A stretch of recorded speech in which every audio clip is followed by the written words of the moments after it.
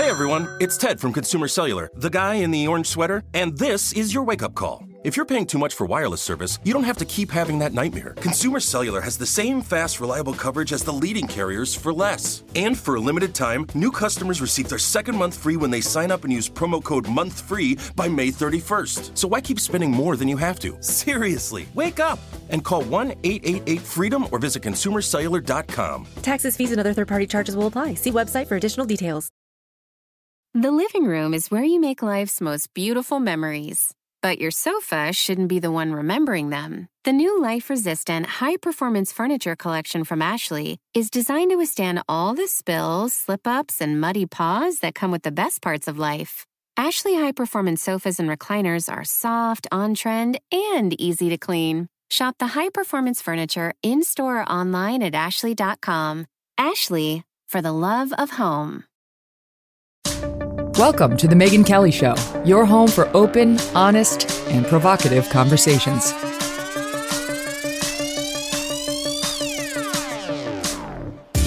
Hey everyone, I'm Megyn Kelly. Welcome to The Megyn Kelly Show, and happy Friday. I've been looking forward to talking to this guest today since the last time he was on back in March of 2021. I did something that I rarely do. You know, I live the interviews live. I do them live. I experience them in the first person. And so I don't always go back and listen to them because I've already done it. But every once in a while, I need to. Even I found it so entertaining. I'm like, I just need to take it in as a consumer. And I did that the last time Andrew Schulz was on the program, which was March of 2021. And I was laughing out loud again. I took my dogs on this hilariously long walk and just laughed and listened and learned and was entertained on every level. Way back then, we talked about the state of comedy, about Joe Biden, Trump, Mormons, breastfeeding, porn, pubic hair, and this movie Swingers. So with that in mind, where is there left to go? Plenty of places. Andrew Schulz is a comedian. He's a podcast host. He rose to fame during the pandemic in 2020 with his incisive and hilarious videos. His new special, he's got a barn burner out now. What's it coming out on Sunday officially? Was supposed to come out on a streaming platform this month. But then guess what? They went to Andrew and said, you got to cut this joke and that joke and this joke. And we really don't want to offend anybody. And, you know, you could sense the downward spiral. And Andrew said, you can pound sand. Instead, he bought the special back with his life savings. And now he's releasing it on his own this weekend and needs your support so that he too is not under the thumb of these big streaming platforms which try to censor anybody who's at risk of offending, even a comedian whose job that literally is. Hey everyone, it's Ted from Consumer Cellular, the guy in the orange sweater, and this is your wake-up call. If you're paying too much for wireless service, you don't have to keep having that nightmare. Consumer Cellular has the same fast, reliable coverage as the leading carriers for less. And for a limited time, new customers receive their second month free when they sign up and use promo code MONTHFREE by May 31st. So why keep spending more than you have to? Seriously, wake up and call 1-888-FREEDOM or visit consumercellular.com. Taxes, fees, and other third-party charges will apply. See website for additional details. Whether you're a morning person or a bedtime procrastinator, everyone deserves a mattress that works for their style. And you'll find the best mattress for you at Ashley. The new Temper-Adapt collection at Ashley brings you one-of-a-kind body-conforming technology, making every sleep tailored to be your best. The collection also features cool-to-the-touch covers and motion absorption to help minimize sleep disruptions from partners, pets, or kids. Shop the all-new Temper-Adapt collection at Ashley, in-store or online at ashley.com. Ashley, for the love of home.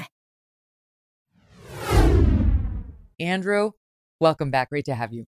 Thank you so much. Hi, Megyn. How are you? I'm awesome. I'm so excited to congratulate you on your nuptials. I understand you got married since the last time I saw you. Not only did I get married, I think part of my honeymoon you were at. What? I was on your honeymoon with you? Were you staying at the Borgo San Andrea in Amalfi? Yes. Wait, were you there? I thought it was you, and you were with your family, and I'm kind of like private on vacation, so I don't really like bothering people, but I thought it was you, but I'd never seen you in a bikini before, so I didn't know for sure. And so I was like, do I want to have that interaction if it's not her? And then I was like, I'm not gonna bother. But your husband's a hunk. Holy shit. Isn't he? I think so. I know. I'm Yeah. biased. My God, if I had known that you were sitting there while I was in a bikini, I definitely would have sucked things in more. I wish you had given me some sort of a heads up. Just tried a little harder. I thought it was all foreigners. No, you were killing it. You were absolutely killing it. And that's the best hotel I've ever been to, by the way. It was unbelievable, that experience. It is so beautiful. So the audience knows it's only a couple years old and it's truly like built into a cliff.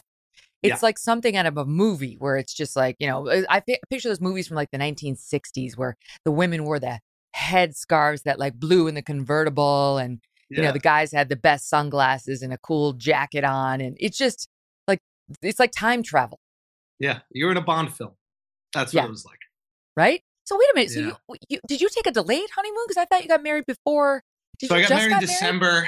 My wife got COVID at the wedding, so we had to cancel our like little honeymoon that we were going to do after that. And so we pushed it off, and then we did Italy, and then the end of look at that picture right there.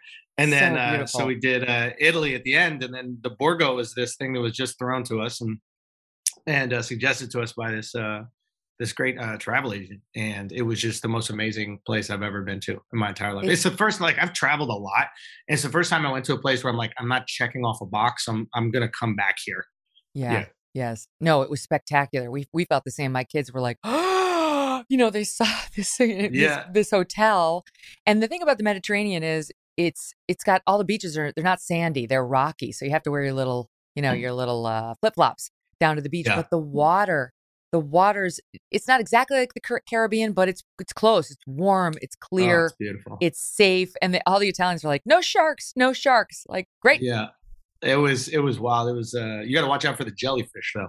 My wife got stung by a jellyfish, and I had to piss on her on the boat. It was the highlight of the honeymoon, to be honest with you. That is not actually a thing. That is not. It happened. I had to pay the captain of the boat to drop her off near where the jellyfish were, like €100, but it was 100% worth.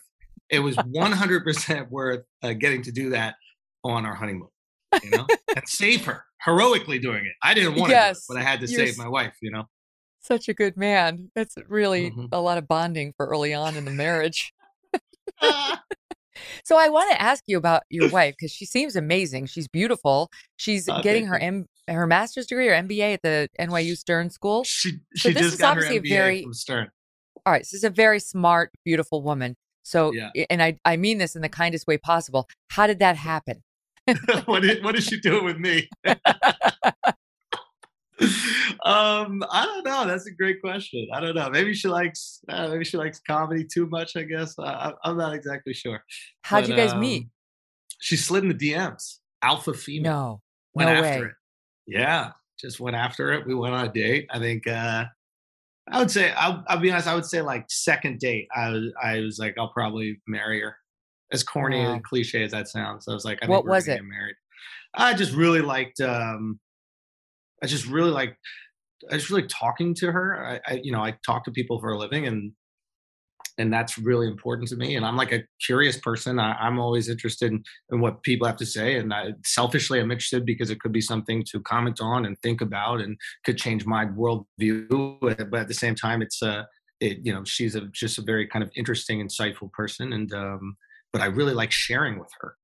And I've been dating a lot and just going around the city like crazy, and kind of like morphing my personality a little bit to every girl that I was dating. And this was like the first person I went on where I was being like authentically myself, and we got along, and I was like, this is awesome. Like, I get to be myself, and the girl seems to like it. And wow, I could do this for a long time.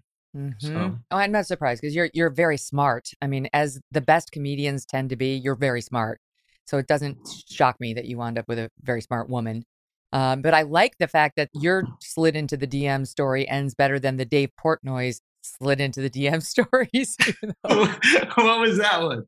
Well, he's like got all these young women who are, quote, he always says, sliding into the DMs. And then it winds up with the women going to BuzzFeed and saying, oh, he treated me terribly after I flew out to see him without knowing him for one time.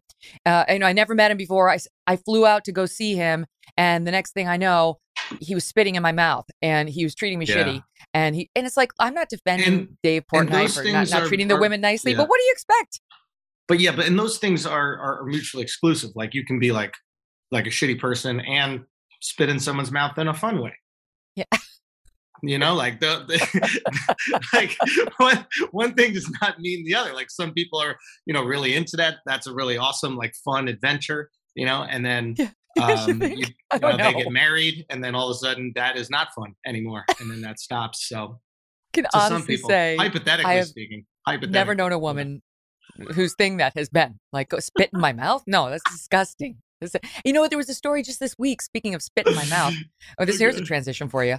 They're shooting the new Thor movie, and Natalie Portman is, I guess, a vegan, and she's the female lead. And Chris Hemsworth is playing Thor, and he apparently eats meat, bison, whatever, at every meal. And she was saying, "Oh, he's so sweet. The morning of our love scene, or when we had to have a kiss, he didn't eat meat because he knew he was going to be kissing me." Wow. This is not. I mean, the sacrifices we make. The sacrifices we make for one another. I mean, wow. As if like that would be breaking her vegan code to touch tongues with somebody who had some. Oh, Natalie. She looked buff in that movie. She looked like she was on protein, like the real meat protein. Did you watch the film? I haven't seen a movie in forever. I don't really like the superhero movies. I got to be honest. They're not for me. You didn't see Top Gun? I haven't. Well, I've seen original Top Gun, but I haven't seen Maverick. Oh my God. I mean, Top Gun is a perfect film. There's no movie theaters where I am. On the Jersey Shore, there's literally no movie theaters. Megan, drive into the city, okay, with that hot piece of ass husband of yours, okay, and let him take you to a beautiful movie theater and watch Top Gun Maverick and just enjoy pure raw Americana. Yeah. I honestly believe in Scientology after it. That's how good it was. That's how good it was. That's why I'm in LA. I got to see what's going on over here. You're gonna pledge your allegiance to the clam. That's the thing. It's crazy because like that's really, you get to that point apparently if you get involved enough in Scientology where you learn that they worship a clam. And I was definitely labeled a suppressive person by Scientology because I did all this reporting on them. I was told that by Mike Rinder, who was one of their grand poobahs. And I had these images of being like, when they finally like grabbed my garbage and did shit, I'd be like, back off or the clam gets it. I used to just have one at the ready, like, and that would really be threatening to them. It is so weird, I guess. I don't know. I guess people just need organization. I think that's what it is. People need somebody to tell them what to do, and that will make their life a little bit easier. You don't have parents anymore. And if you don't have traditional religion, you just need somebody. It's a weird place, Hollywood, like, and you've existed within it in some way. It's like everybody's constantly catering to you. Like you're on set for 12 hours a day and everybody's bringing you want a croissant? A guy brings you a croissant, a coffee. And like, imagine spending like years within that world. That will warp you as a human being. Like sap any humility when everyone around you is like a servant. That is a dangerous place to be in for an extended period of time. So I could see why they would walk into a place and then somebody like slaps them or something. And they're like, whoa, that's fun. But that hasn't happened to me in a long time. Yeah. Spit in my mouth. Like whatever. The Scientologists, I will give them this. They've got principles that you could admire in terms of like being self-sufficient and, you can get yourself out of this. And if you have negative forces in your life, get rid of them. I like that stuff, but it really goes off the rails when you get to once they put the Campbell's soup can up against your ear as the solution to solving all your problems, they amass their blackmail files. That's time to get off the train. Yeah, the blackmail files are interesting. So what is it? You gotta say if you did anything gay in college or something like that's how you get anything that could be used against you. You're supposed to purge it, I guess, but really it's being written down and it will be held against you if you try to leave Scientology or try to pull your kids out of Scientology. I mean, Leah Remini's, she works with Mike Rinder on that special she does. But there's been enough people who came out that Going Clear was the greatest documentary ever, where they really exposed what they do. It just gets really crazy. But I mean, look, you're not wrong. There are a lot of like, my husband read Under the Banner of Heaven about the beginnings of the Mormon church.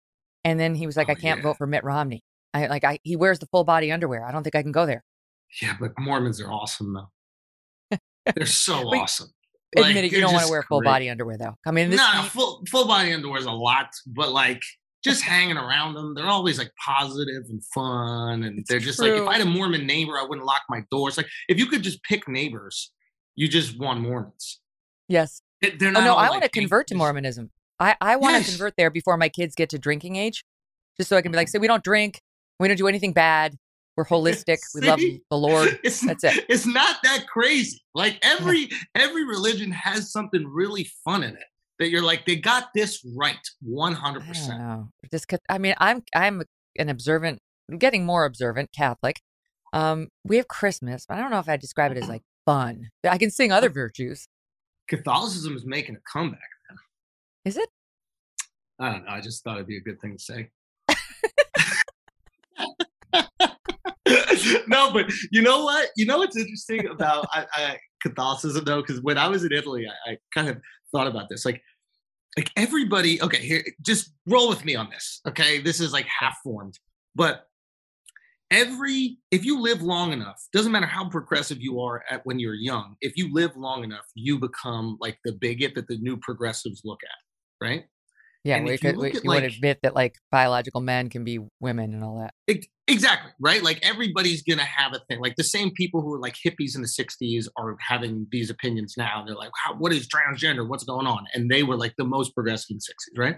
So, and I'm in Italy and I'm kind of like observing what's going on. And I'm looking at this like ancient culture. And you're looking at like, you even go to like, for example, Pompeii. There's like a brothel in Pompeii, right? And it has pictures of all the things you can do. And there's like, you went, did you see how nasty some of the things were? There was like, you have sex with like kids and animals and shit, right? This is like disgusting, right? And everybody in ancient Greece and like, let's say antiquity, right? Ancient Greece, ancient Rome, they have like little boys that they're having sex with. Like everybody has like a little boy concubine. And then Catholicism comes in and starts to clean some of that up. They're like, hey, stop fucking the animals. Stop fucking the little boys. Like, you got to chill the hell out. Okay, Michelangelo, you can do it because you're good at painting. But everybody else, stop with the little boy sex and stop with the animals, right? And fast forward 2,000 years, Catholics are known as the boy fuckers. And I wonder if there's like these priests that like really studied like Catholic history that are looking around the world going, you know how lucky you guys are? You know how many more boys would be fucked if it wasn't for us? Like we cut the whole thing out. Do you know what I mean? I don't think anyone's saying that. This is why the special didn't make it on the streaming platform. It might be. But you could argue that they objectively like cleaned up 99% of boy sex around Catholic countries. It definitely was a mission that went off the rails in more modern times and perhaps before. It's so hard because I go to the church every Sunday and I bring my children, but like, would I let my kids be altar boys, or now you can be an altar girl? But obviously the problem was with the boys. No, I would not. I wouldn't. Really? I Because wouldn't. you're concerned. I just like, why take the risk? It's like, I also tell my kids, especially my boys, but it's true for girls, we're like, if you have a teacher who gets like too close or wants to spend like a lot of time with you privately after school, and especially if they ever say, don't tell mom or dad, run, tell us. No, like you have to be, it's sad. You got to be aware of these. And the pedophiles know to go to the places where the children are. If you're a pedophile. They take advantage of the institutions for sure. Yeah, you don't take the job at AARP. You go to the Boy Scouts or, you go to the place where the kids are. So it's like, as a parent, you're going to learn this soon as you guys start having kids. Like, you got to be on guard. You got to see the trouble coming. Yeah, that is a terrifying thing because like they're those ages, like what is it? Like, I don't know if you've ever gone to like therapy, but like if, you're talking to your therapist and like my wife and I we're planning on having kids. So I was like, let's like do a little therapy, and like make sure that we work everything out because once these kids are here, I don't know if we're going to have time to work out our shit because we're going to be raising these children, God will. Tired. Yeah, we'll be tired. And so like we're in therapy and just like talking about these things. And it's so interesting how many things from your early childhood affect who you are now, right? I'm talking like the first like 6 years, maybe even 10 years. And I'm just wondering like, God, like should we just not even let kids leave our sight for 10 years and then they could do whatever they want? Mm-hmm. It's terrifying. Like, but the first 10 years won't do it. You got to go longer. I mean, I look really? at my daughter right now, she's 11. She just turned 11 in April. She's newly 11. And I've been saying to my friend, I'm like, she's in this Lolita phase where she looks like a woman, but she's a little girl, And it's like, I'm in high, like, mother protective, I'm mama bear mode, like, back off, stay away, like, she's a kid, she's a baby. But it is, I remember that scene from To Jillian on her 37th birthday. Do you remember that film with Michelle Pfeiffer and Peter Gallagher with the eyebrows? He's got the big fuzzy eyebrows. Anyway, there's a scene in there where Peter Gallagher is an uglier version of your husband. I can see that. Yeah. That's how hot your husband is. Doug is hot. I nailed it, so to speak. 3 times. It's actually funny. This is a diversion. When I met Doug, he was 35 and I was 35, or he was 34 and I was 30. He's 9 months younger. And I was like, there's no way he's not gay or a serial killer, or like there's no way he comes to me at this good looking at age 34, never married. Like, there's an issue. What is it? And my office mate at Fox News was Major Garrett at the time, and newly into the relationship, Doug sent me flowers. And Andrew, it was the lamest, like 1-800-Flowers bouquet he could possibly have ordered. Must have spent him like $25 on it. And Major Garrett looks at the bouquet and he goes, "Well, he's not straight. Gay."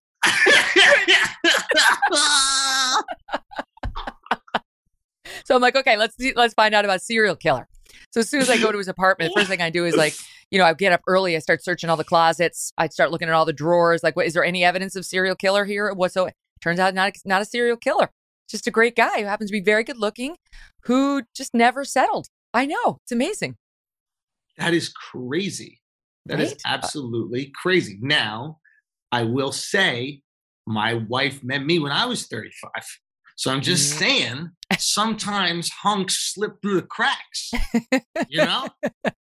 Like, it just is what it is. Sometimes we just get ignored for years, and then we have that, like, I'm sure he was struggling. I'm sure a guy like that was just struggling for years. And then finally, somebody saw something in him. It was amazing. I'll say this. When Doug and I first went on many on people a are first going to date, Google your husband after this conversation. he will not disappoint. You'll see he's a very attractive man, but he has no vanity. That's the interesting thing about Doug. Like, I can't understand how he's not vain. He doesn't own a hairbrush. He never, like I said on the air earlier this week, all he wears is one outfit, his shorts and his Mickey Mouse t-shirt. Like, he's got no threads. He's got no fashion. He's delightful, but he's like, he puts no effort into being good looking. He just is. It's kind of annoying. It's mildly annoying. But anyway, what was I going to say? Oh, I wanted to go back to the Jillian on her 37th birthday. So I was going to say about the daughter was walking down the beach on that Claire Danes, who was then young. And from the back, she looked like a woman, but she was still like a young teen. And it's the father looking at his own daughter like, oh my God, look at that. She's hot. Look at that ass. And it turns out it's his daughter. Now, this does not happen to us, I would like to note for the record. But my daughter's at the age now where I can see adult men like noticing her, and it's freaking me out. And I'm sure in your shoes, and certainly my husband's shoes, it's really going to freak you out. Oh, I mean, like my wife had essentially kind of like our niece. It's like a family friend, but when your family becomes almost like your relatives. So this is basically like our niece staying with us. And she's like 14, I think, just going into high school. And she had like grown-up nails on. I don't allow that. Yeah, okay. Yes. And it was the weirdest thing. It was because I'm looking at this like really fun, like girl, and she's so adorable. But the nails, like if you look at her hand, it looked like a grown person. And I'm like, there's certain thing I don't think my daughter, I don't think I'm doing the heels thing until you're like 25 or something. Like, well, definitely not. That's hard because they're all doing it. Well, they say they go to the little dances, and I'm telling you, they all wear these dresses that look like more like a belt than a skirt at the bottom. It's like, where's the rest of it? I've become the old lady who's like, where's the rest of it? As my Nana said to me the one time she saw my dress, she goes, is that your dress or your petticoat? I'm like, what the hell's a petticoat? But I've become that lady. But when you were probably 18, 19, 20, that's how you wanted to dress? Or even when you were probably 14, 15, that's what you want to do. And then we all become, I don't know, age. I know, you see him through a different light. Well, I'm really hoping she's going to follow my husband to bring it full circle, his fashion sensibilities, because I believe the reason Doug arrived to me at 34, never married, good looking, and great job and all that, is because of his fashion sense. Now, I have improved it. The Mickey Mouse shirt with the shorts is an improvement over what came to me, Andrew, which was, and I will never, for date number 1. Okay, number 1, where, you're trying to impress. I was already on the air. Nobody knew me, but it's like, okay, you're going out with this cute girl from Fox News. You try a little. You try, ask somebody. He wore high-waisted khaki pants with like the flap front, like it flaps over and you like slide Dick it in. Tracy? Yes, like a Dick Tracy. Yeah, like not even like with a button and a zipper, like a flap front and a yellow golf shirt. I'm like, and his hair was like all down. I'm like, oh my God, talk about a diamond in the rough. You really had to want it. And I do believe it was sabotage by the women who came before me, who were like, they never tried to dress him up a little so that he could get even, reach his potential. Mm-hmm. And then, I was confident enough to do that, Andrew. I was like, I'm going to get you the nice threads. 3 months into our relationship, when I was still making no money, I was new at Fox. I was not making dough. And I gave him the nicest Christmas of his life. He's like, you are the most generous person. I'm like, that's just me. This is so funny. My wife dresses me every single day. I'm not surprised. Like, completely transforms my style. Whatever I wear, she picks out. It's amazing. Yeah, there's something. Yeah, that's beautiful. Good. Yeah, you want that's him her to confidence. be his best. That's her confidence in your love and your relationship. She's not worried. That is despite true. all the adulation you get on stage. She's like, he's mine. I got this. That is true. That's a good point. Like, if she was putting me in ugly stuff, that'd be her way of being like, here, put this on. Nobody's going to fuck you.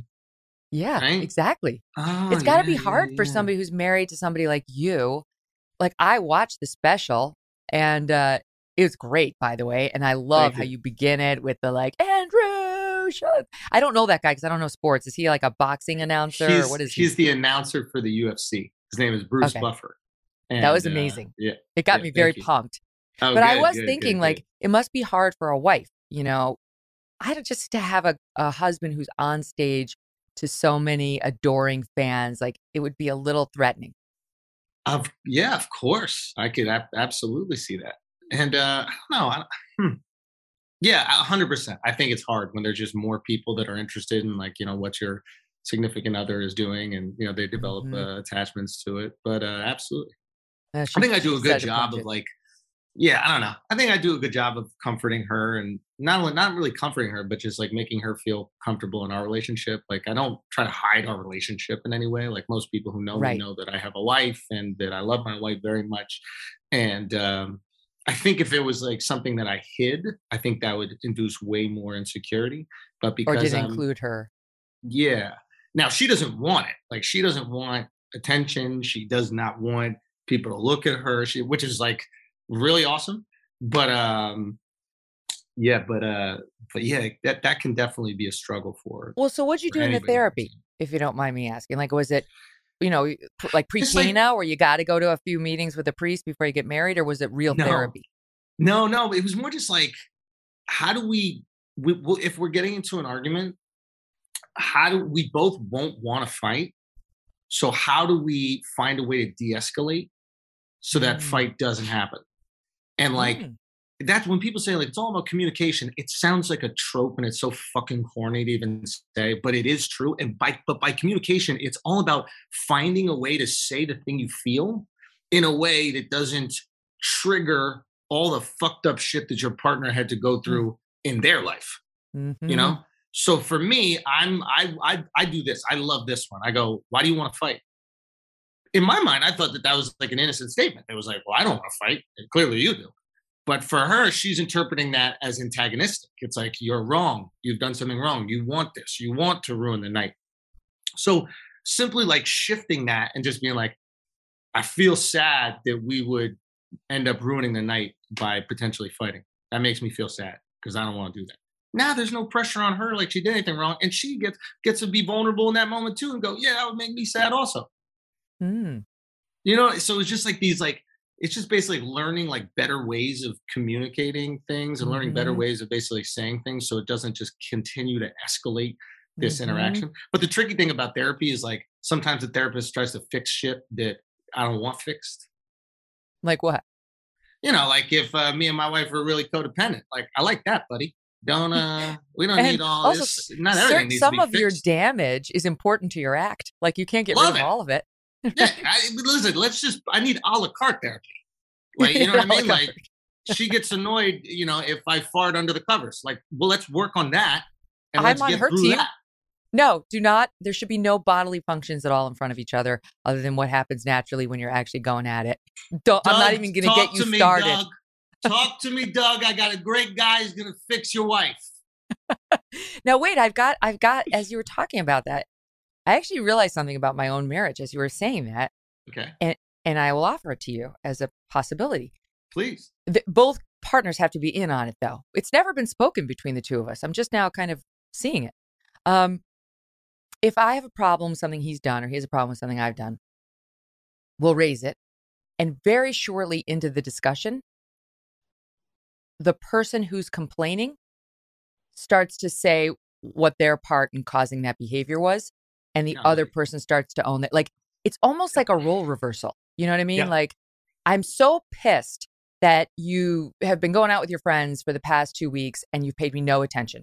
Like, that's me, right? And like shortly into it, I'd be kind of switched to, it's not your fault. I didn't say anything and I told you should go out and I told you I had other things going on when silently I was resentful. And so then you did it again thinking everything was fine. And he would soon switch into, no, I should have been more attentive and I'm embarrassed that I didn't notice that it was bothering. Like, it's almost like if you can quickly get into, I'm going to be my own prosecutor, but he's got to be his own prosecutor for this to work. Yes. It's very effective. It's like kind of like what I was saying before. It's like if you're speaking about your feelings or your accountability, if it's all on you, there's nothing to be defensive about in a fight, right? Yeah. If it's like, hey, I feel sad that, or I'm frustrated that, and I actually did this thing to make you feel okay, but then I let it build up and now I resented you for something that I even created. Now he doesn't even feel that bad. If anything, he wants to apologize to you. He's like, well, I don't want you to feel bad. And I love that you want to be with me. And that makes me feel awesome. I didn't even know you wanted to be with me that week. You were telling me to go away so much. Right. So yeah, I think that's a great strategy. You guys like organically have what a lot of people really need to work through and work towards. Well, I definitely think it would not work if the other person was like, yes, you did cause this. Yes, screw you. Then you'd go right back into your prosecution mode. But if both people either implicitly or explicitly sort of agree, this is a chance to examine my own behavior because this person bringing this to me is someone I love, who's not constantly on me and a pain in the ass, like somebody I want to listen to and I respect. Yeah. Things get resolved quickly. And I'll give you one other tip before we go to break. Doug is very good at when there's like a frosty patch where we just have to go into our own corners and like have alone time at coming back in. He never minds being the first person to come back in, which is good because, I'm Irish and Italian and I just can't give in. And he'll come in and he'll say, I accept your apology and I forgive you. That's my shit. I always laugh, even no matter how mad I am. If there's enough distance from the fight, it always makes me laugh when we make up. I'll tell you, wedding I like this advice. guy, Doug. Yeah, I mean, you're like already in love with him from the beach, so I think you two are going to need to meet at some point. Oh, we're going back to the Borgo together. He didn't tell you. We're having a husband's vacation. It's the Italian way. I can only imagine. All right, stand by. So much more. We actually have news to get to. They're going straight to Pompeii. Oh, God. Oh, don't go away. Much more with Andrew Schulz, including some clips from the special they attempted to ban, but is coming out on Sunday. Hey everyone, it's Ted from Consumer Cellular, the guy in the orange sweater, and this is your wake-up call. If you're paying too much for wireless service, you don't have to keep having that nightmare. Consumer Cellular has the same fast, reliable coverage as the leading carriers for less. And for a limited time, new customers receive their second month free when they sign up and use promo code MONTHFREE by May 31st. So why keep spending more than you have to? Seriously, wake up and call 1-888-FREEDOM or visit consumercellular.com. Taxes, fees, and other third-party charges will apply. See website for additional details.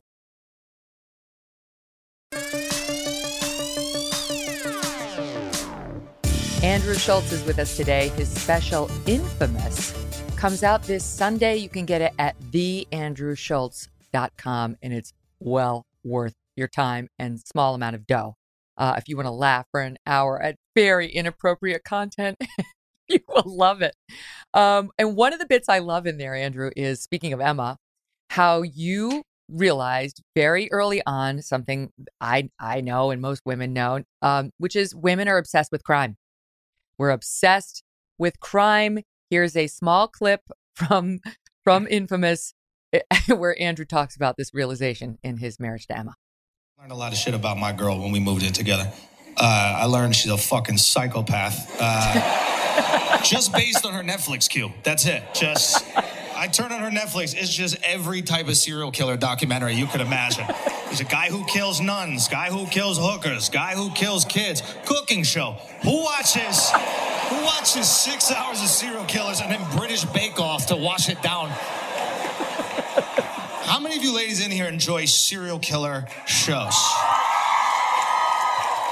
This is why you don't like sports. I just want to let you know. Sports aren't violent enough for you. You'll be watching football, you see someone unconscious on the ground, and you're like, okay, but why is no one raping him? What's going on? What's going on here? I mean, you already have a mask and gloves on. No one's going to know it's you. Put a dick in that fucking man. Make this entertaining, please. Who would say such things? I mean, it's amazing.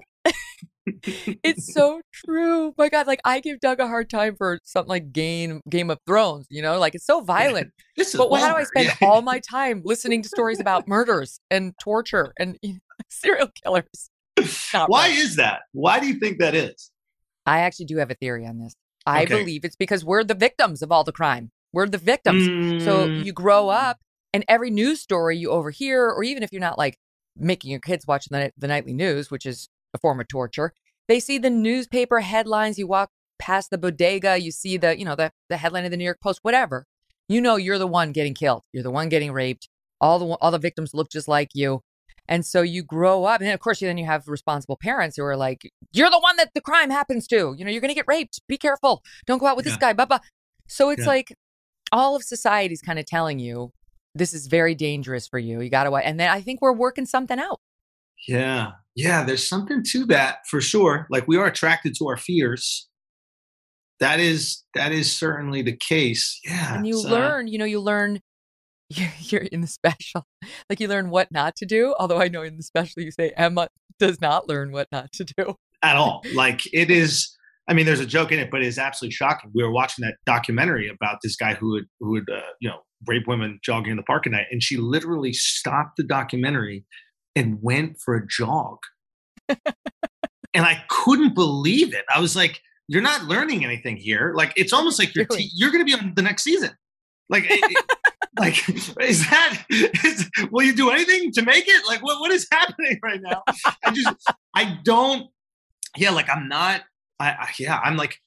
I'm crippled by fear when it is put in my face. Like even when I was in the ocean, even in Italy, I thought that there were sharks. Like, I grew up surfing. I still think there's sharks, and it's just Jaws. Mm-hmm. It's the only thing, and it made me feel like there's always sharks for the rest of my life. So we stay away from it. And I don't know. Women have this amazing ability to like be terrified of something, indulge in the content that terrifies them, and then continue just moving on with their day. I'm not going to reveal the joke about Ted Bundy because people should experience that as I did and laugh out loud when you get to it. But I did tell Doug and our friend Hammer, who's visiting us, about it, and they were hysterical. Like, I kind of just gave them a bit about the Ted Bundy bit, and now, of course, they both want the password so they can watch it in advance of Sunday. But I didn't give it to them, Andrew. You could give it to them. You could give it to them. That was one of the jokes that they wanted to cut. The streamer wanted to cut. What? About Ted Bundy? Oh, come on. Yeah, I thought that was weird, but it's like, there was one specific opinion. That's probably the one you were talking about. But they were like, I don't know if we can say it's a joke. Well, the whole thing is absurd. I think the thing about jokes a lot of people don't realize is that they're not true, but the feelings are true, right? Like, we have these feelings that are messed up, right? And these things just exist within us, and that's what's relatable about jokes. Like, even the old Borscht Belt comics, the "take my wife, please." It's like, you don't really want someone to take your wife. But sometimes you have this feeling where you're like, if somebody took her, right? And that's funny to you because right? Because the person that you love more than anything in this world, you also had this feeling that is completely contradictory to that.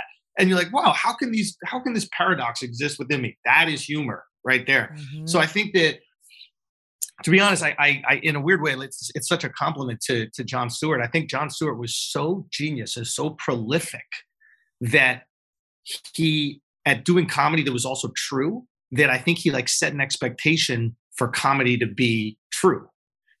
And I think a whole bunch of kids grew up watching it going, oh, that is what comedy is supposed to be. It's supposed to be true. It's supposed to speak truth to power. When even John himself would be like, no, it's not at all. Comedy is supposed to be funny. So whatever the funniest thing, sometimes it's bad, sometimes it's good, sometimes it's shocking, sometimes it's adorable.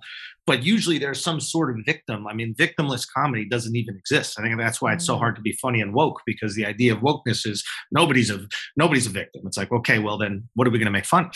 Yeah, every place is a safe space. Yeah. Comedy's the last thing that should be safe. So wait a minute. So that reminds me to ask you about the streaming thing, because one of the other jokes I saw you tweet about that they didn't want you to get into was do a whole bit on Michael Jackson. And I'll say it is lightly defensive of Michael Jackson. Again, I won't steal the thunder, but that's ridiculous. All I could think was Netflix just paid Dave Chappelle $20 million a special. Yeah. And he does a big, like, forgive the term, full-throated defense of Michael Jackson how could they say that won't fly? How could they say that's over the line? I think everything's like a risk proposition. And I think that like you look at a guy who's at, Dave's size, and you're like, okay, well, that's worth the risk. And maybe they looked at me and they were like, okay, this isn't worth the risk. And, like each streamer has to protect their bottom line. They have to protect their business. And I'm not even like upset at the streamers, but I'm just at a point where it's like, I'm not going to edit my jokes anymore, because I built my career without the streamers.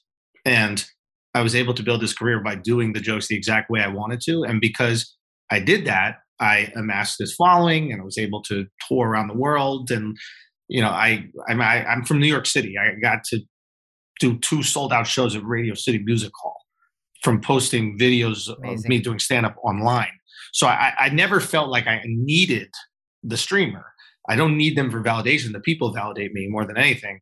What I wanted to do was do like a huge spectacle of a special, because I think that's a really cool challenge and something very exciting. But in terms of editing my jokes, I wasn't going to do it. And I just felt like if I could find another way, that not only would I not have to edit my jokes, I think editing jokes will be done. Like once we can prove, and again, it's up to the people. If they support it, then this works. If they don't, then nobody will do it again. But if we prove that you can make more money or as much money doing it on your own as you could with a streamer, there's really no point to go with the streamer and get notes. That's right. You know what I mean? Like, that's exactly right. Yeah. How do you make comedy the most pure? That's how I feel even in my line of work, where it's like, it's so wonderful. I have a partnership with Sirius, but they don't own my show. And, if it doesn't work out, I'll still be fine and I'll just do my podcast. But there's such a delight. It's nice to have a nice cooperative business partner that will let me say whatever I want. But there's a delight in running my own independent business. And that's what you're doing. You're basically saying, I can work around the system where I'm beholden to no one, and my product will rise or fail entirely on its own merit. That's it. It's like the future is ownership, not censorship. And I think the companies that get that are starting to succeed. And I think the creators that get that are succeeding. And that's why I was able to take this gamble, right now, is I believe that people at the end of the day want the best version of the content. Right. And I think that was the great disruption of the internet. Like the internet has disrupted every, facet of society. Right. Like we've seen it just recently happen, probably, the whole GameStop thing. That was just internet disruption in the financial marketplace. Right. Like with stand-up, it was, I guess, me and my colleagues putting stuff out on YouTube and Instagram, and that disrupting the institutions like Comedy Central, which are no longer relevant. Like, so in every version, you see that disruption. With Joe Rogan, it's podcasting and how that disrupted, traditional media. So I think that we're just pushing further towards putting out the exact content you want, because once you feel the raw, once you feel like the pure, the real thing that's not watered down, it's very hard to watch the watered down version. It's very hard to go from like an authentic stand-up comedy moment to like watching an opening monologue on a late night television show. It's right. It seems ridiculous. It almost seems like somebody's pranking you. Yeah. You're like, what's going on here? Like, so are you going to tell us who the streamer was? I mean, people have like, here's the thing. I don't say the streamer because I have business with all the streamers right now. So my issue isn't really with streamers, essentially. It's just with stand-up. With stand-up, I am the most pure because that's the thing I love more than anything in the world, right? That's what I build my identity around. It's the thing I care about. Like a jungle in South America? Some people have said, some people have questioned if it was one with the jungle in South America, but TMZ reports. Say again? TMZ is reporting that it was Amazon. And TMZ is never wrong. You know what's so funny about all these articles came out and like every article goes, we reached out for Schulz for comments and he didn't comment. Nobody reached out to me. Right. Like you just say whatever you want. Dude, someone was just like Andrew.Schulz@yahoo.com. Yeah. Oh, no, weirdly, no one's. And then they'll like say these numbers, like he bought it out for $1 million. I was like, I wish it was only that. What, you know what I mean? Like if you're gonna lie up, bro. All right. That's a lot though. It's not like you're yet rolling in dough. You've been successful, but you're not Jerry Seinfeld. So that's a lot of dough. Yeah, it is. So it's like, yeah, it is. It was a lot, and it was a big fucking decision to make. And I was cool enough, and it's easier to make those decisions. And I mean this sincerely. Like I have really brilliant guys that work with me, and it's much easier to make that decision knowing that like the collective minds can probably find a way to solve it. And my wife has been super supportive and she believes in me. That's fucking awesome. So that made that easier, but I'm also incompetent financially. Like I don't know how to invest in anything. I literally keep money in a bank like Scrooge McDuck and I just fucking wait and I don't know what to do with it. So it was also kind of like fun. Like I was like, okay, finally I get to like spend some money on something that I think I can find a way to profit on. Like, I don't know how to work I don't know how to invest. You know what I mean? I don't know the right time to get in. It's always the right time to get in. The last 6 months, everybody told you it was the right time to get in. Now it's fucking hit the floor. So I don't know. But I do know if I invest in myself, I can get a great return, and probably a greater return than if I invest in Tesla, if I invest in any of these companies. So I've always tried to find things to invest in myself and the guys in them. Have you broken even yet? Because I know people are, buying sort of the pre-sale. Are you do you feel good about where you are? I feel like we're going to do good, but it's like what Kobe said, job's not done, so I don't, for me, it wouldn't be a success if we break even. It would be a success if we break the institution. It would be a success if we break the mold. Right. So if I can do something where other comics start to go, oh, that's how I want to release it.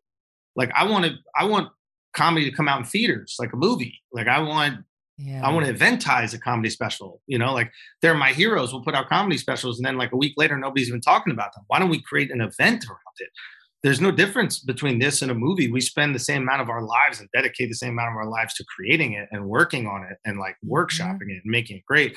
And I think that the bigger an event a comedy special becomes, the more effort we'll put into the specials, And I think it just makes comedy better. So I was saying this the other day. I really think there's something special about it, going to a comedy show, though, because it's like this person is taking enormous risks, of getting up there and sort of asking us to laugh, to go along with him, all in an effort to entertain us, all in an effort to make us laugh, to make us smile, to amuse us, to cause us to think about an issue in a different way.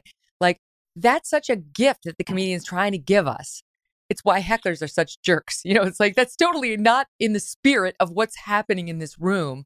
And I think, what is it, $15 to get the ticket? Like that is such a small price to pay, even in these times, for an hour of like tears down your face laughter. The kind where you're like, oh my God, I hate myself for laughing, but I'm laughing so hard.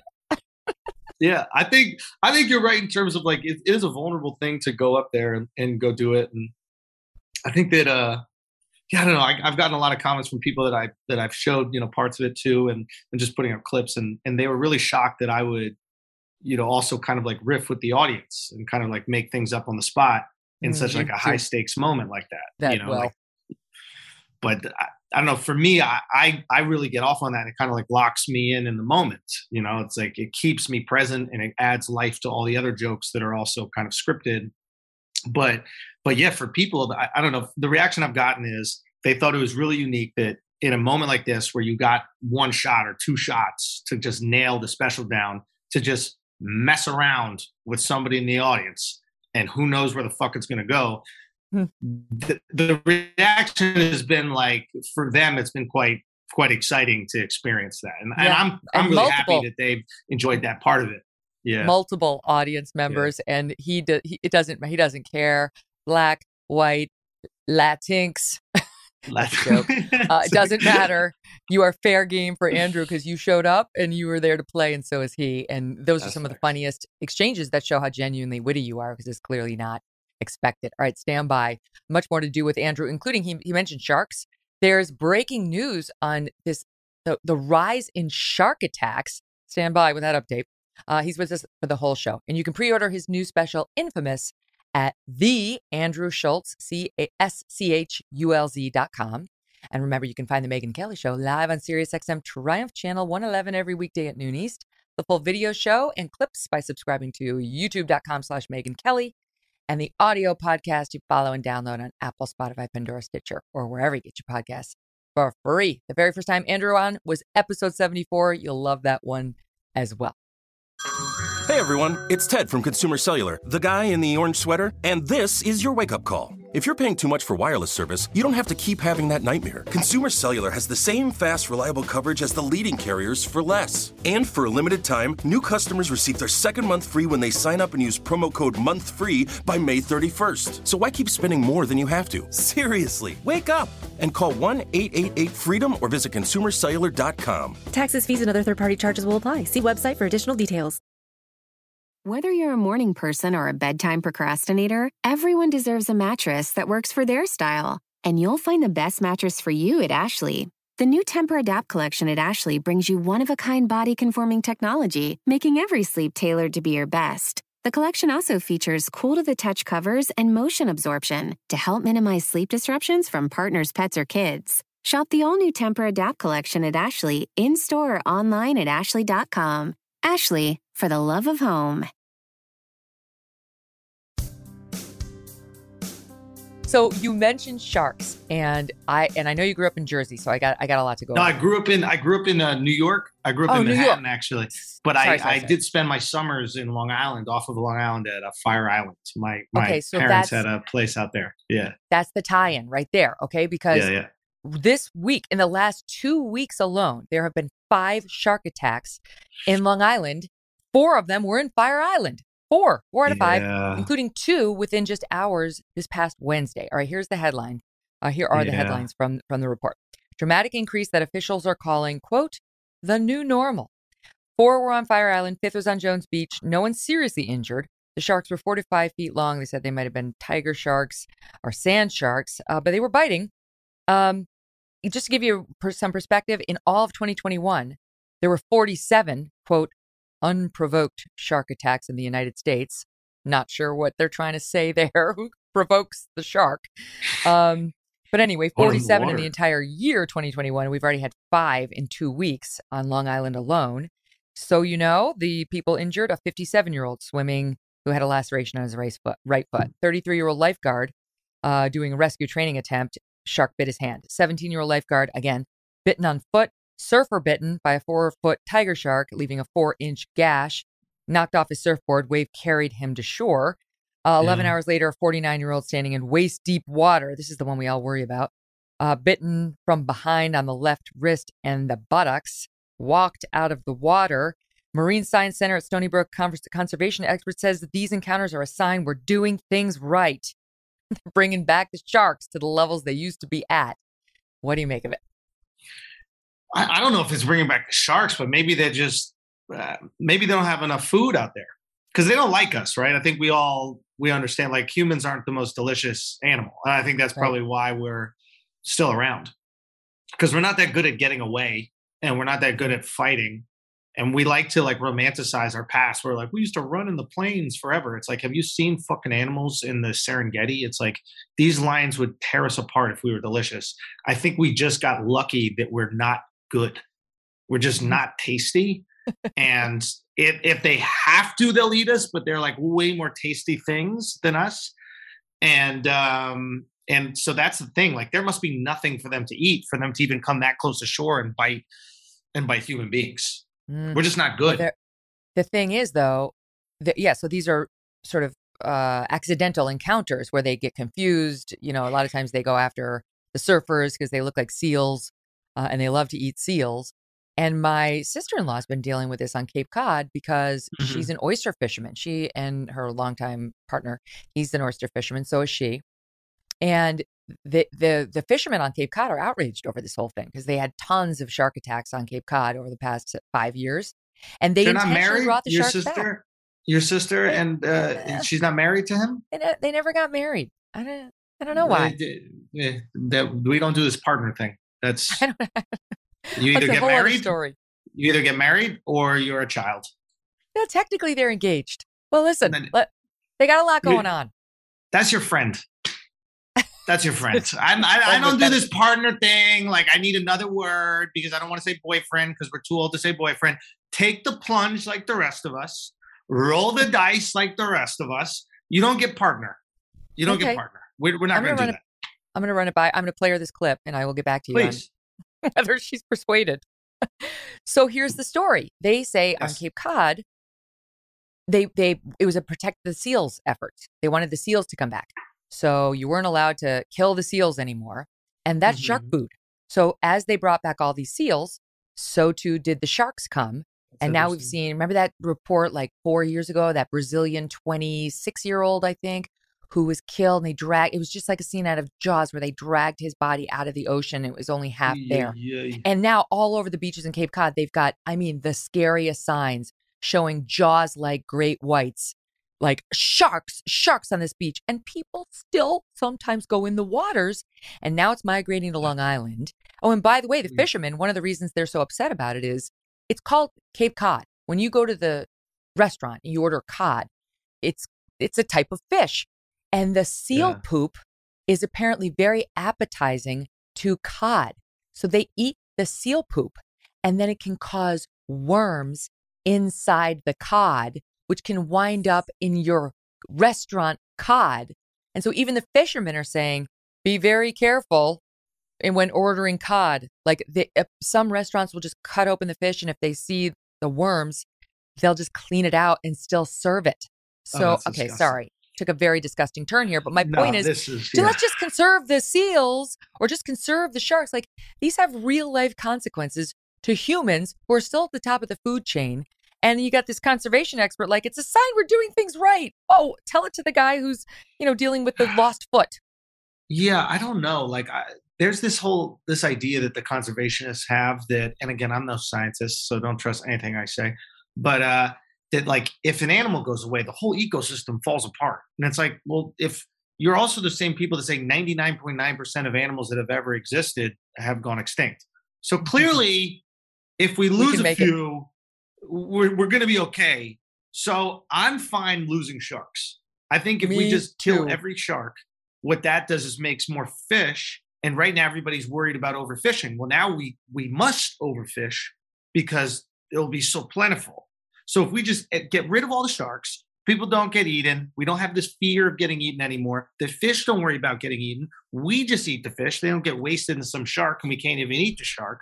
We just get rid of the sharks. There's certain things we could just get rid of in the animal world. I certainly think the decrease in sharks, I don't know. I like you, I don't know exactly what they do for the environment, the sea environment, but the decrease in sharks doesn't strike me as a terribly bad thing.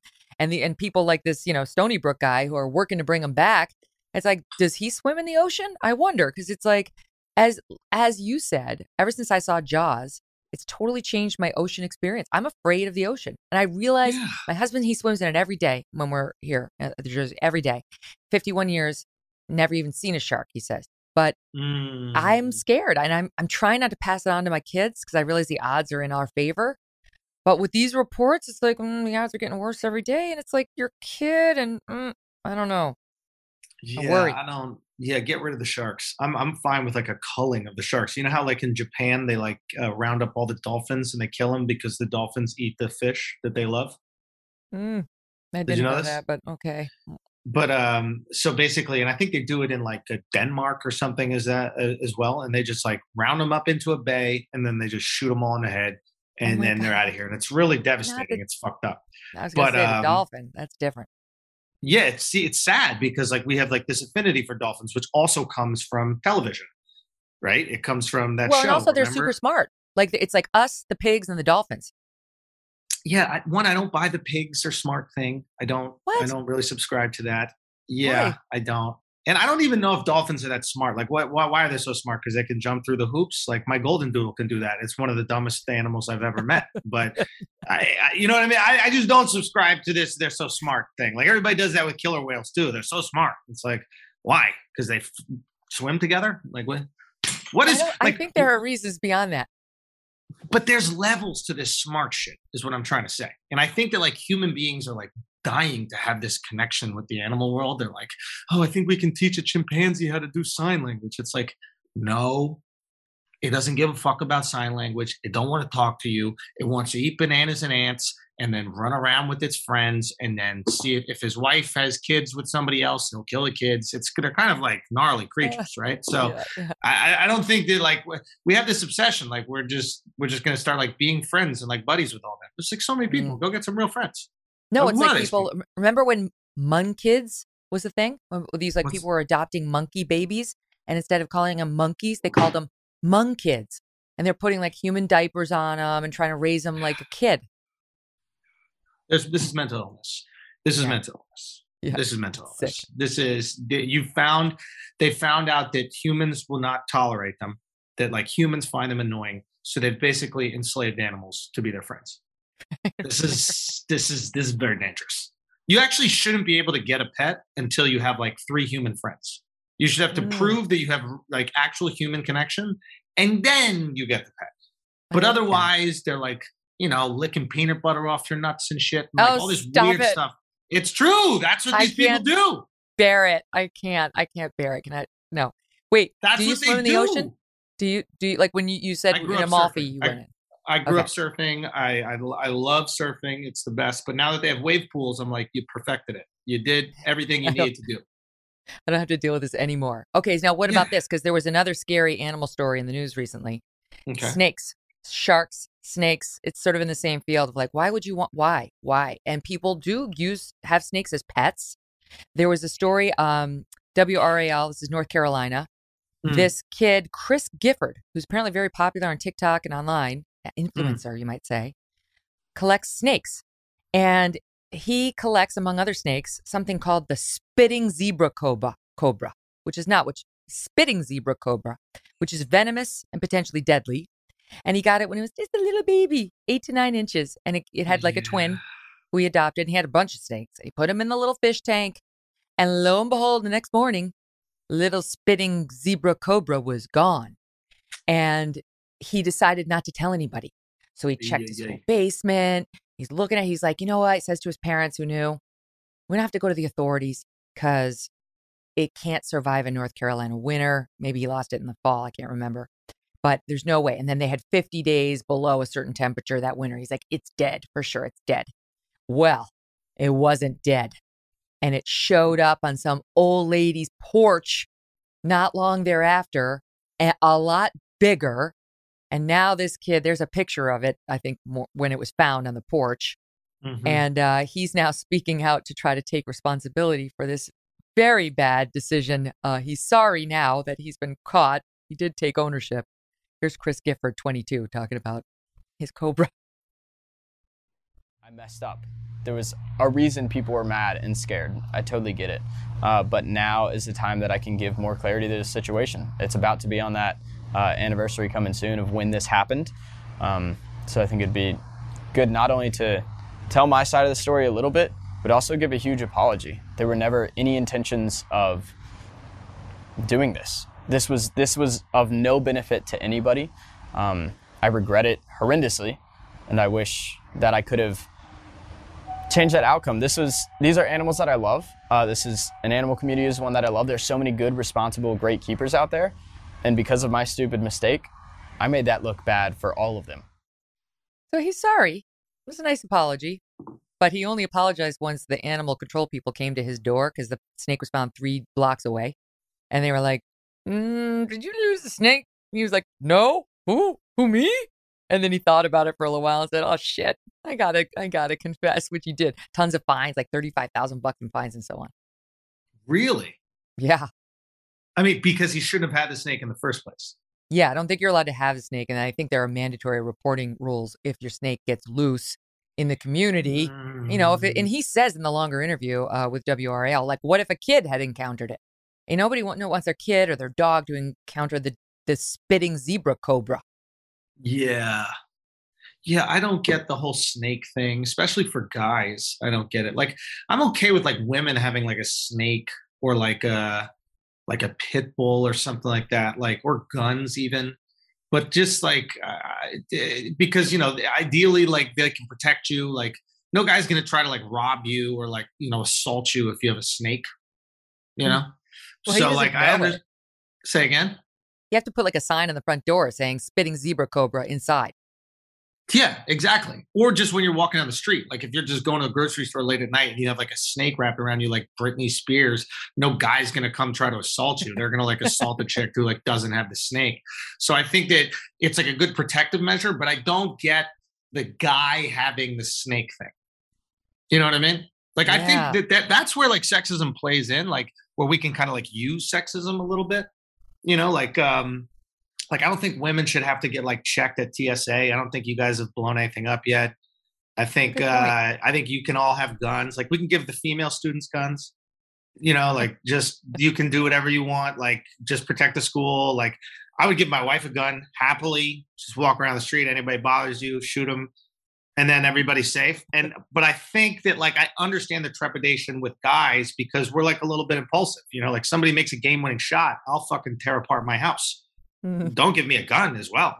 Thank God I haven't had a gun my whole life. You know what I mean? I remember shooting one. It was one of the most fun things I've ever done. And I was like I can't wait to do this again. Real gun or like BB gun? No, real gun. I was in like Montana. Sick. Yeah. Like, I live in New York. I think it's illegal to have a gun in New York City. And it probably should be because we like sneakers too much. Like, it's too dangerous. Like, you step on my sneakers. I just got a new pair and I have a gun. You're dead. So maybe it's not the best. It's not illegal. But if I lived in Montana, I'm having all the guns, Megan. Let me tell you something. Oh, let me tell you. I went to visit my friends down in Texas, and we were going to like on a late night bike ride into their woods on those motorized bicycles. And before we got there, and this is like summer, everybody's got shorts and a t-shirt on. And before we went into the woods at night, our host looks back and he says, "Is anybody carrying?" And because we're in Texas, literally every guy is like 9, 10 guys like, I am. And I'm looking at these guys like, where? Everybody's wearing these shorts and small t-shirts. And then of course the next question is, why is that necessary? What is in said woods? Right? But you felt better. In the woods. You don't know about what the wood, like, I love it when these people like in like New York City and San Francisco are like, nobody needs guns. And it's like, you don't live in the forest. Like, there's some forest out there. And there's fucking bears.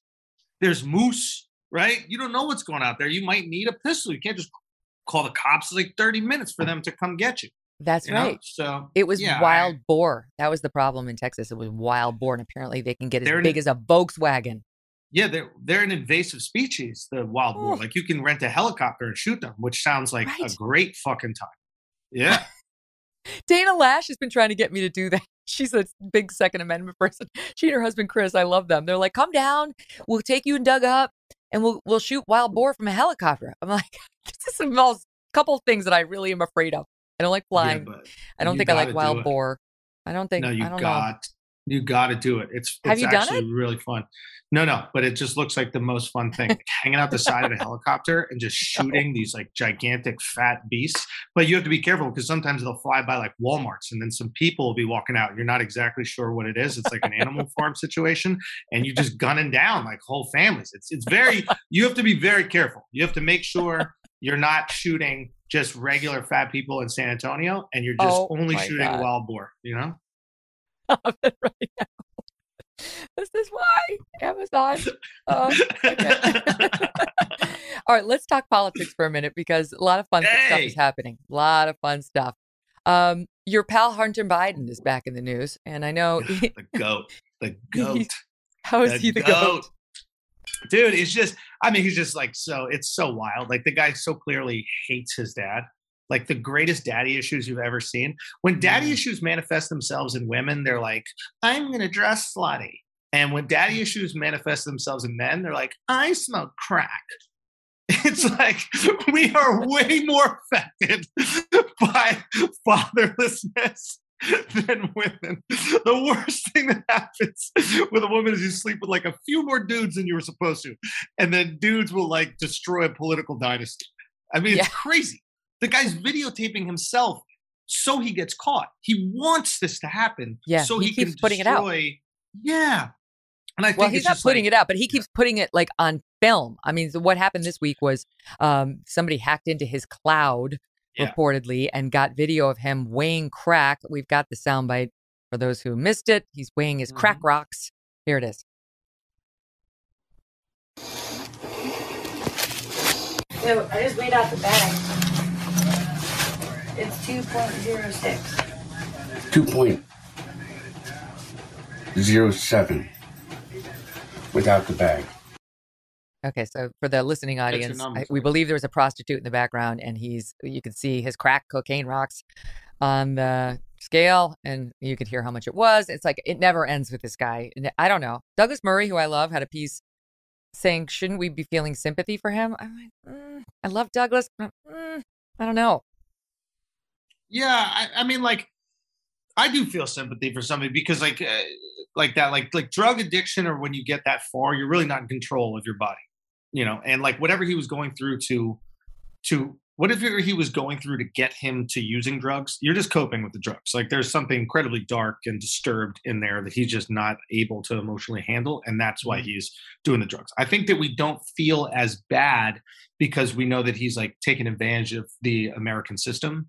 Yes, that's right. He's a grifter. Yeah, like, but then so are all these politicians. They're all fucking grifting. I mean, that's why you get into politics in the first place. Like, you got to be a psychopath to be a politician. Like, something's wrong in here to be like, I want to tell people what to do. It's true. Isn't that weird? Like, is it the first thing that should exclude you from being a politician is the feeling you want to be. You know what I mean? Like, we should have to like You're out. Beg people to be politicians. They should like refuse it profusely, and then finally like we grind them down and they're like, okay, I'll do this for a very limited time. Yeah, like you should have to beg someone to run again, like Washington. That's how it was with Washington. There you go. So I've heard you say it both ways. What do you think now in terms of like sheer entertainment as somebody who's looking for material? Trump or Biden?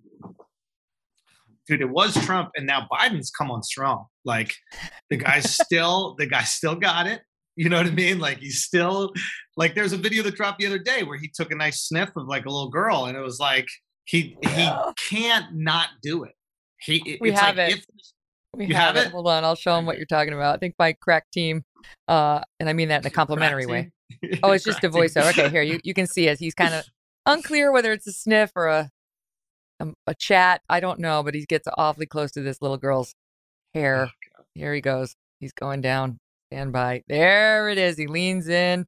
I don't know, but he should really just keep his distance and raise his voice. There's no need to get 1 inch away from a little girl. Keep going. Yeah. Yeah, it's just so odd. So yeah, but I mean, did you see the Trump tweet, or I'm not tweet, whatever his stupid fucking platform is? Did you see his thing about Elon? I mean, that is like old school, pure hilarity, understands rule of three, like roast. He is objectively hilarious. Okay. Yeah. And Elon had nothing to come back from. He didn't post any stupid memes or anything like that. It's actually really funny what's happening with Elon right now. Like, Elon is learning that he's not bigger than the system. Like, he thought for a second he was bigger than the system. And he was like, yeah, I can just do whatever I want. Like, people think I'm the smartest guy and I'm the richest guy, so I just do whatever I want. And the American system, the real powers that be, will let you know that you're not bigger than the system. And it like immediately the next day, it's like, hey, remember when your dad fucked his daughter and had kids with her? Oh my God. Oh yeah. Do you know what I'm saying? Well, every day there's some new negative piece of information that comes out on Elon or his dad. But to me, I feel like it bothers me because like you dip your toe into those political waters. And really what he said is like, I think there should be more free speech on Twitter. They'll kill you. They'll kill you. You know, it's like, that's why so many people are like, I don't want to get political. We have people on this show all the time who are like, I'll talk about anything except for politics. You know, and I understand that because it's such a toxic world. You one toe and you're in. I don't know. I mean, that's why I think that's what happens when you become tribal, and he became tribal, and that's where he fucked up. He literally said, I'm going to vote Republican. He decided to pick a side. And when you pick a side, you basically position everyone else against you. You know, why not just say, I'm going to pick whoever I think is best this time around, but I have views from both sides and I understand both sides. I think a lot of the issues, like, I'd rather just make jokes about things, to be completely honest with you. But like, I think a big problem here is like neither side has any empathy for one another. And I think a lot of the people just screaming just kind of want to be like heard a little bit. Like even with the abortion debate, like right now, it's like, I don't care who you are. Nobody's okay with aborting a 9-month-old baby. I don't care who you are. Some people are. I don't believe them. I genuinely do not believe them. I think that they will say it, but I think given the situation or given it was either them or their sister, they would not do it. And what that implies is that you believe there's a time in which it becomes a baby. So now we can at least all agree on that. There's a time when it becomes a child. So then what's the time? Some people think it's earlier. Some people think it's later. But at least we're all on the same page with this. And I think if both sides just kind of like looked at the other and said, hey, you know, like I get where you're coming from. Like if the extreme conservatives were like, look, I get where you guys are coming from with like rape and incest. Like I get where you're coming from and how fucking traumatic and awful that could be. Just say, I get, you don't even have to agree with it. Because I understand their argument. Let's not punish the baby. The baby didn't do anything. But I at least say, I get where you're coming from. That's horrific. It's tragic. And I understand why you wouldn't want to go through that. Just fucking say that. Well, what you're saying is, and I get that, because the argument is, if you're going to factor in the mother's emotional burden in carrying a pregnancy she doesn't want to carry, if that matters at all, then it should matter the most in the cases of rape and incest, because the extreme trauma to a mother in carrying a baby that she did not want, that was the product of violence, that brings up trauma for her every day for 9 months, intense trauma. And then you have a child who's the product of, you know, your own genes mixing with your rapists, like the trauma's ongoing, you know, I mean, thereafter. So I get that. And what you're saying is, why can't one side factor in a little the extreme, like the fact that a woman matters, she does matter in the process. And the other side factor in that the baby also does matter in the process. And it may not be all in one's camp. That's it. Like literally just be a human being for 1 second and just say you understand why they feel that way. Don't even change your opinion. Just go, I don't think you're crazy. And I do understand. Yeah. This is, I got to show you this. This just happened. Maybe you saw it this week, but this woman, she's a California, a Berkeley law professor, Kiara Bridges, who testified before Congress on abortion issues. And she had this exchange. We played one with Josh Hawley yesterday, but listen to Senator Cornyn. Well, I don't know if you saw the Senator Cornyn one, where he's asking her such a basic question. I mean, like, Democrats are crazy to think that this is going to play in regular America as opposed to like a Berkeley. Listen to this. Watch this. You think a baby that is delivered alive has value? Yes. Do you think that a baby that is not yet born has value? I believe that a person with a capacity for pregnancy has value. They have intelligence. They have agency. They have I'm talking about the baby. And I'm talking about the person with the capacity for pregnancy. You're not answering the question. I'm asking. I'm answering a more interesting question to me. You think that the baby that is not yet born, let's say the day before this mother delivers, do you think that baby has value? I think that the person with the capacity for pregnancy has value, and they should have the ability to control what happens to their lives. Well, and I just note you refused to answer the question. That woman would absolutely support third-term abortion. Yeah. I mean, that woman doesn't believe anything she's saying. Not a single thing. No, I think she believes it all. Why? No, she's living a lie. It's Scientology. She's just part of a cult. And the cult tells her to feel this way. And then she has value within the cult. And she's now speaking to senators. So she must be doing something right within the cult. But her raw biology, her human emotion does not add up to that kind of shit at all. And that's where the friction is. Because like even she even said something. She's like, I'm answering what I think is a more interesting question. Yes. That's not why you're here. You're not here to answer what the questions you want. Exactly. You know what I mean? Like That's what's the world infuriating does about not revolve around you. You're here because we want information and we want you to ask. Now, he's trying to do gotcha shit. I don't know where he gets with that. But this is a perfect example. Like, just acknowledgement of the other side is so, it can be so, it can just remove the walls. And then you could get into like a real discussion. But I think it starts with acknowledgement right there. Like, you're fighting with your husband or your wife. Let's acknowledge what we've done, and let's acknowledge our part of this. But that's a loving relationship. As you say, we're so tribal now. We're not feeling any love for the other side. And as I was saying, the other side has to be willing to do their thing, like say, okay, me too. And we're just not like that politically at all. You know what's interesting? I always thought that the hierarchy was like religion, politics, I guess like identity outside of that. I don't know. But when I put out the special and I said that they wanted to remove an abortion joke, it was really interesting to see like the conservative outlets post about it and support me, because you'd think they would go, no, we're not joking about abortion. But owning the libs and like being against censorship was actually higher on their priority list than, I guess, protecting the sanctity of abortion from jokes.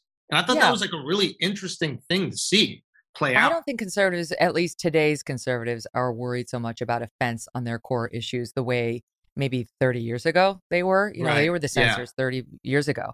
And now the shoe's on the other foot. Now it's like the liberals who want to shut everybody up and stop allegedly offensive jokes. And so I think you're right. And free speech is under attack. I don't have to tell you that. So this really has become a hugely important fight. I would put it right at the top of my own list in terms of personal values that I'll go down swinging on. Like, you have to stand up. Otherwise, it's going to erode and it's going to go away. And these lunatics on college campuses who actually think that we need to change or get rid of the First Amendment. Okay. You know what that world looks like? It looks like Cuba. None of us wants that. So, but all those kids eventually get a real job and stop caring about these things. It's like the distance between like your college opinions and a real job is this little like woke sector. And then you get a real job and you have to do real work and your world becomes really small and your parents get old and you have to take care of your parents. And that requires your time and your money. And then you have kids and now your life is your kids and your parents and maybe your immediate friends. And you just can't think about these big issues as much. And I think the reason why like there's just so much angst is because, and I'm guilty of this, is we're pushing back the time in which people have kids. So now they have so much more time to just complain about things, right? Because they're not like wiping mayonnaise off of their new like shirt that they just got because their kids spilled a fucking sandwich on them, right? Like, it's like once, if people had kids at 25, you don't have to worry about any of these things. But they wait until they're 38 like me, and all of a sudden you got another 15 years of just whining about shit. It's too much time to navel gaze. All right, wait, I have a couple of examples of that. I want to talk to you about what happened with AOC on the steps of Congress yesterday, because suddenly she's very against protesters. She loved it when it was happening to Brett Kavanaugh. When it happened to her, not so much, but she is definitely somebody who's done some navel gazing in her 34 years. Hey everyone, it's Ted from Consumer Cellular, the guy in the orange sweater, and this is your wake-up call. If you're paying too much for wireless service, you don't have to keep having that nightmare. Consumer Cellular has the same fast, reliable coverage as the leading carriers for less. And for a limited time, new customers receive their second month free when they sign up and use promo code MONTHFREE by May 31st. So why keep spending more than you have to? Seriously, wake up and call 1-888-FREEDOM or visit consumercellular.com. Taxes, fees, and other third-party charges will apply. See website for additional details.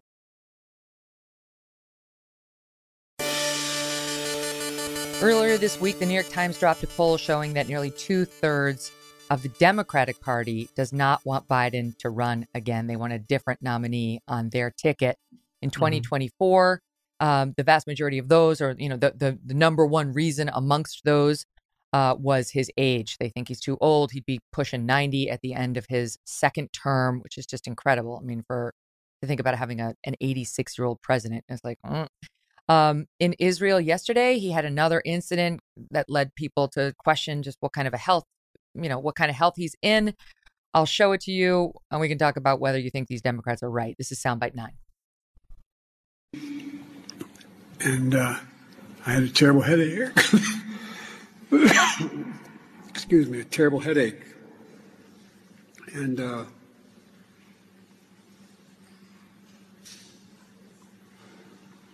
sorry. I mean, it happens all the time. So what do you make of it?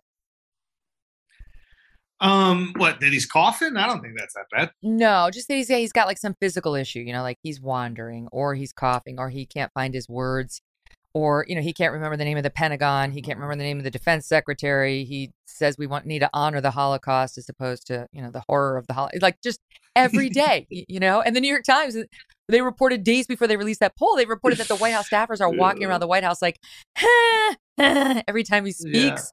Yeah. And every time he walks near a wire, like it's just, is he too old to be president? No, because the president doesn't do anything. It's a fake job. Do you really think that we plot the course of the greatest country in history every 4 years? You got to be retarded if you think that's it. Like a new guy comes in and like, well, this is what I'm going to do now. It's like, no, it's just there. So we have someone to blame for the shit we're annoyed about. And then a new guy comes in and that's the new guy to blame. And then a new guy comes in and that's the new guy to blame. That's all you are. What is it, a whipping boy? Like, so it doesn't matter. The problem is he's not inspiring. When you get like an exciting, inspiring dude, someone who charges you up, someone who makes you feel proud to be American, and also makes you look good on the global stage. And by good on the global stage, I mean just bullies everybody else. Like, say what you want. Like, there was a moment, and again, I'm not fucking political. Like, there is a moment though where, like, I think Trump was at like the G20 or something like that, and he just pushed a couple leaders out the way to stand in front. And I was like, that's right. That's right. We don't stand in the back. We're not Sweden. Okay? We're the United States of America. There should be a red circle for us to stand right in the fucking front. Okay? So I like that. And I like to see a leader do that. Just be like fun, wild, charismatic. You're not going to change a single thing. We're going to be angry at you for all this other stuff. And that's what it is. All right. So if what you're looking for is charisma, then maybe you are a fan of AOC, whether you believe in her politics or not. It's hard. Unlikable. Oh. And it's a hard thing when you're unlikable. You're just saying that because you want to sleep with her. No. That's what she not says. At all. That's what she says. To be honest with you, not at all. I mean, just hearing about that, just like you'd have to like hear those opinions like straight up, like all this, like you know what I mean? It is also interesting that like all these like chicks in politics that complain about like the white male patriarchy all date white guys. It's like that'd be interesting. Like you want to keep that going for some reason. But yeah, I don't know. I'm just like there's an unlikability in her. And it's hard. Like when that exists, it's just you can't get beyond that. I understand the game she's playing. She's playing it fucking brilliantly. Like, she knows the currency. She's a congressional Kardashian. That's what she is. She knows exactly how to work the camera. She knows how to work it. She knows how to start the conversation. She knows how to enter conversations. She knows how to not engage when she can't win or get clout out of it. Like she's playing politics very well. And so like objectively, I'll be like, hey, that's good what you're doing. But I find her like unlikable. So she was in the news yesterday because there was a heckler who came up and well, I'll let the words speak for themselves, but kind of gave her a hard time. And then she claimed she was going to deck him and started ripping immediately on security on Capitol Hill because she's constantly saying, I'm unprotected once again. You know, she's like, whatever. Okay, so here's that bit where she got heckled. Watch. See, my favorite big booty Latina. I love you, AOC. You're my favorite. She wants to kill babies, but she's still beautiful. You look very beautiful in that dress. You look very sexy. Look at that booty on AOC. That's my favorite big booty Latina. I love it. My favorite AOC. Nice to meet you, AOC. Look how sexy she looks in that dress. Woo, I love it, AOC. Hot, hot, hot like a tamale. Okay, so his name is Alex Stein. He's definitely doing some harassing, some heckling there. And she later posted about her reaction to it. Here's that. Hey, everybody. I'm here in the Capitol. See this guy right there? Right there. When I was walking up, he said, hey, right in front of a Capitol police officer, hey, here's this, look at that big ass, look at that big juicy booty, this Latina, like whatever, all the bunch of racist, sexist stuff. And since nobody can do anything, I'm just telling you because this institution is not designed to protect people. And it's really hard and it's really sad that my only recourse is to just let you know about it. But that's the institution we're in. Oh my God. I'm sorry, but give me a fucking break. You're a public figure. That guy's a weirdo, though. That's a weird thing. Fine. He's a weirdo. But can I just tell you, Andrew, this is the same woman who was cheering Brett Kavanaugh getting harassed out of his seat at Morton's while he's trying to have a steak. Basically she's saying, a weirdo, boo, too. effing who, you didn't get to have your dessert. So I don't give a shit that she had to hear big booty Latina. Every woman on earth has heard that and 1,000 times worse. And it's not the Capitol Police's job to run over and police the guy's words coming out of his mouth. She acts like she's the only one there who needs to be protected. And that every time somebody doesn't run to interfere to protect her ego, she's been let down again by Capitol security. I've had it with her nonsense victim claims. Yeah, I think that, I hear you. I also just think that guy's a weirdo. And if that guy was talking to my wife like that, I would beat the fucking shit out of him. Yes, so, I agree. I totally give you that point. I'll be honest. If I'm there and he's just talking to AOC like that, I'd be like, bro, what are you doing? I don't want a guy talking like that. Now, that being said, if it's Nancy Pelosi and those brand new jugs of hers, you could absolutely talk about that. But that's because those are the people's jugs. We've paid with our tax dollars for her to get those. So those are also ours. So those are my tits a little bit. Those were shocking pictures. Yeah, that was great. But I just feel like, look, it's not nice that people harass you, but this happens. I've been like AOC, both a public figure and not a public figure. And I was not a public figure for the first 34 years of my life. And you get harassed like this all the time. It's called being a woman. It's please.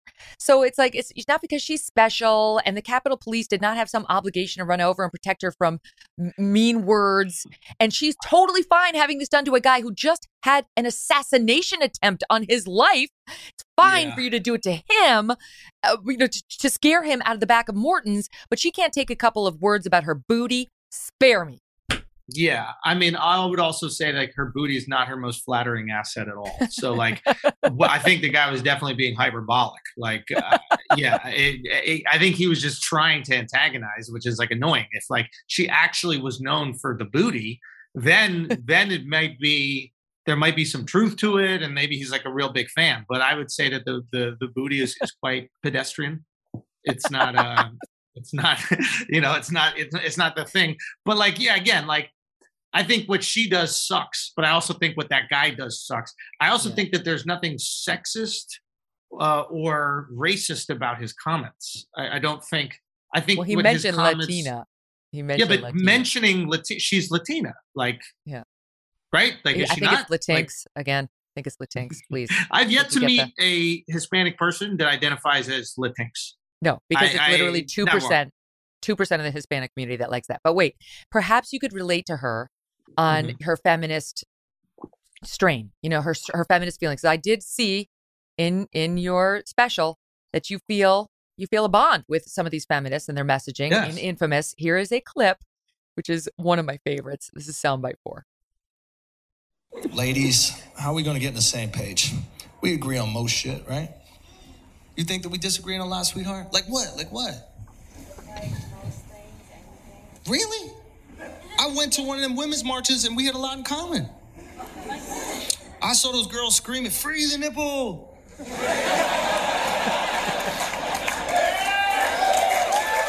That sounds pretty good. Right? They were screaming, "We should be able to have sex with as many guys as we want." Yes, you should. If we get pregnant, we should be able to abort it. Hopefully. And we need to work so we can pay our half. Hallelujah. Fellas, get down here. It's happening. We've reached common ground. It was unbelievable. These women were fighting for the right to become the men they've always hated. Just walking around with their shirts off, fucking whoever, not worried about the kid. I'm like, are y'all feminists or fuckboys? What is this shit? It's good Fellas, stuff. get down here. Get down here.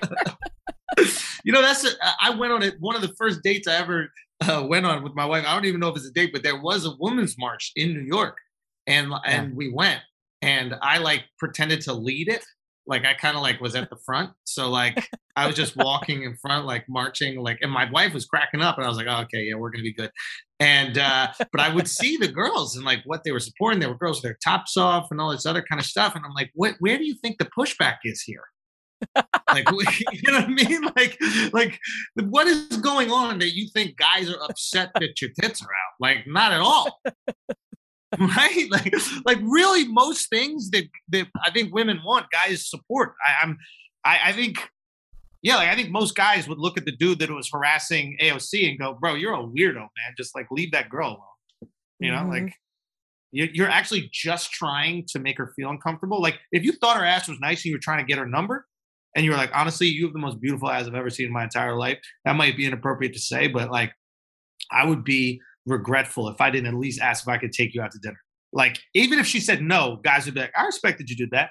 But you like just trying to make a woman feel uncomfortable doesn't like sit right with me, you know? So, yeah, I think that's where I would give some pushback. What do you make of like these protests at the Supreme Court justices' homes? I mean, hey, man, it's,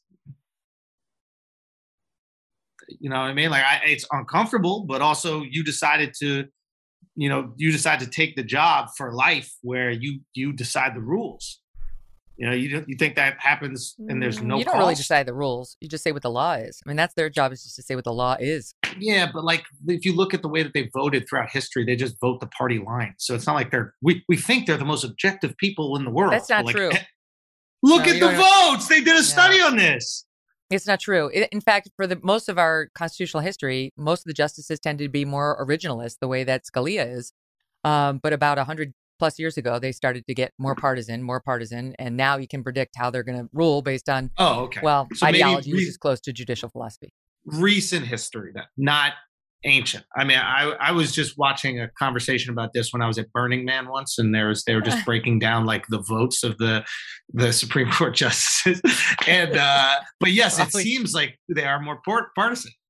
It's probably not the greatest source, but I do think this is the slippery slope we get into. You know, when you allow protests at the justices' homes, which the law prevents. By the way, Maryland just said it's going to start cracking down on that. Twitter just cracked down on Ruth's group, or Ruth Sent Us, for publishing their home addresses 2 months after the harassment began. It's like, okay, we need to be Let respectful. me clarify my opinion. Like, I don't think that anybody should be able to break the law and interfere with people's lives. Just like I don't want that guy harassing AOC. I also don't want someone showing up at LeBron's house and harassing him for an opinion. No, but you don't want somebody showing up at Amy Coney Barrett's house, even if it's consistent with the law.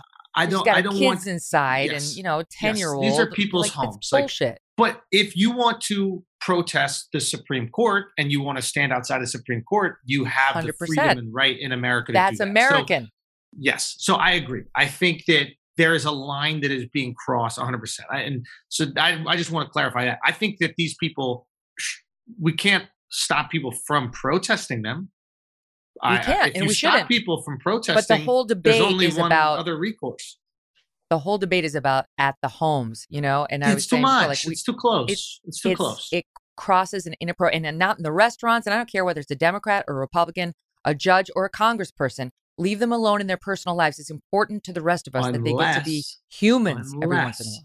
Unless it's Nancy Pelosi and them big old fucking things she's got. Those need to be discussed. They need to be talked about. They need to be studied. They need to be hooked up to a dairy farm. They need to do certain things with those things because what she's doing is not American. This is why Infamous is going to get so many hits. You can get it for yourself. Please do get it for yourself. So we want to support Andrew. So much fun talking to you. Thank you so much for being here. Go support his new special. TheAndrewSchulz.com is where you can buy it. It comes out on Sunday, but get now and you can pre-register. Thanks for listening to The Megyn Kelly Show. No BS, no agenda, and no fear.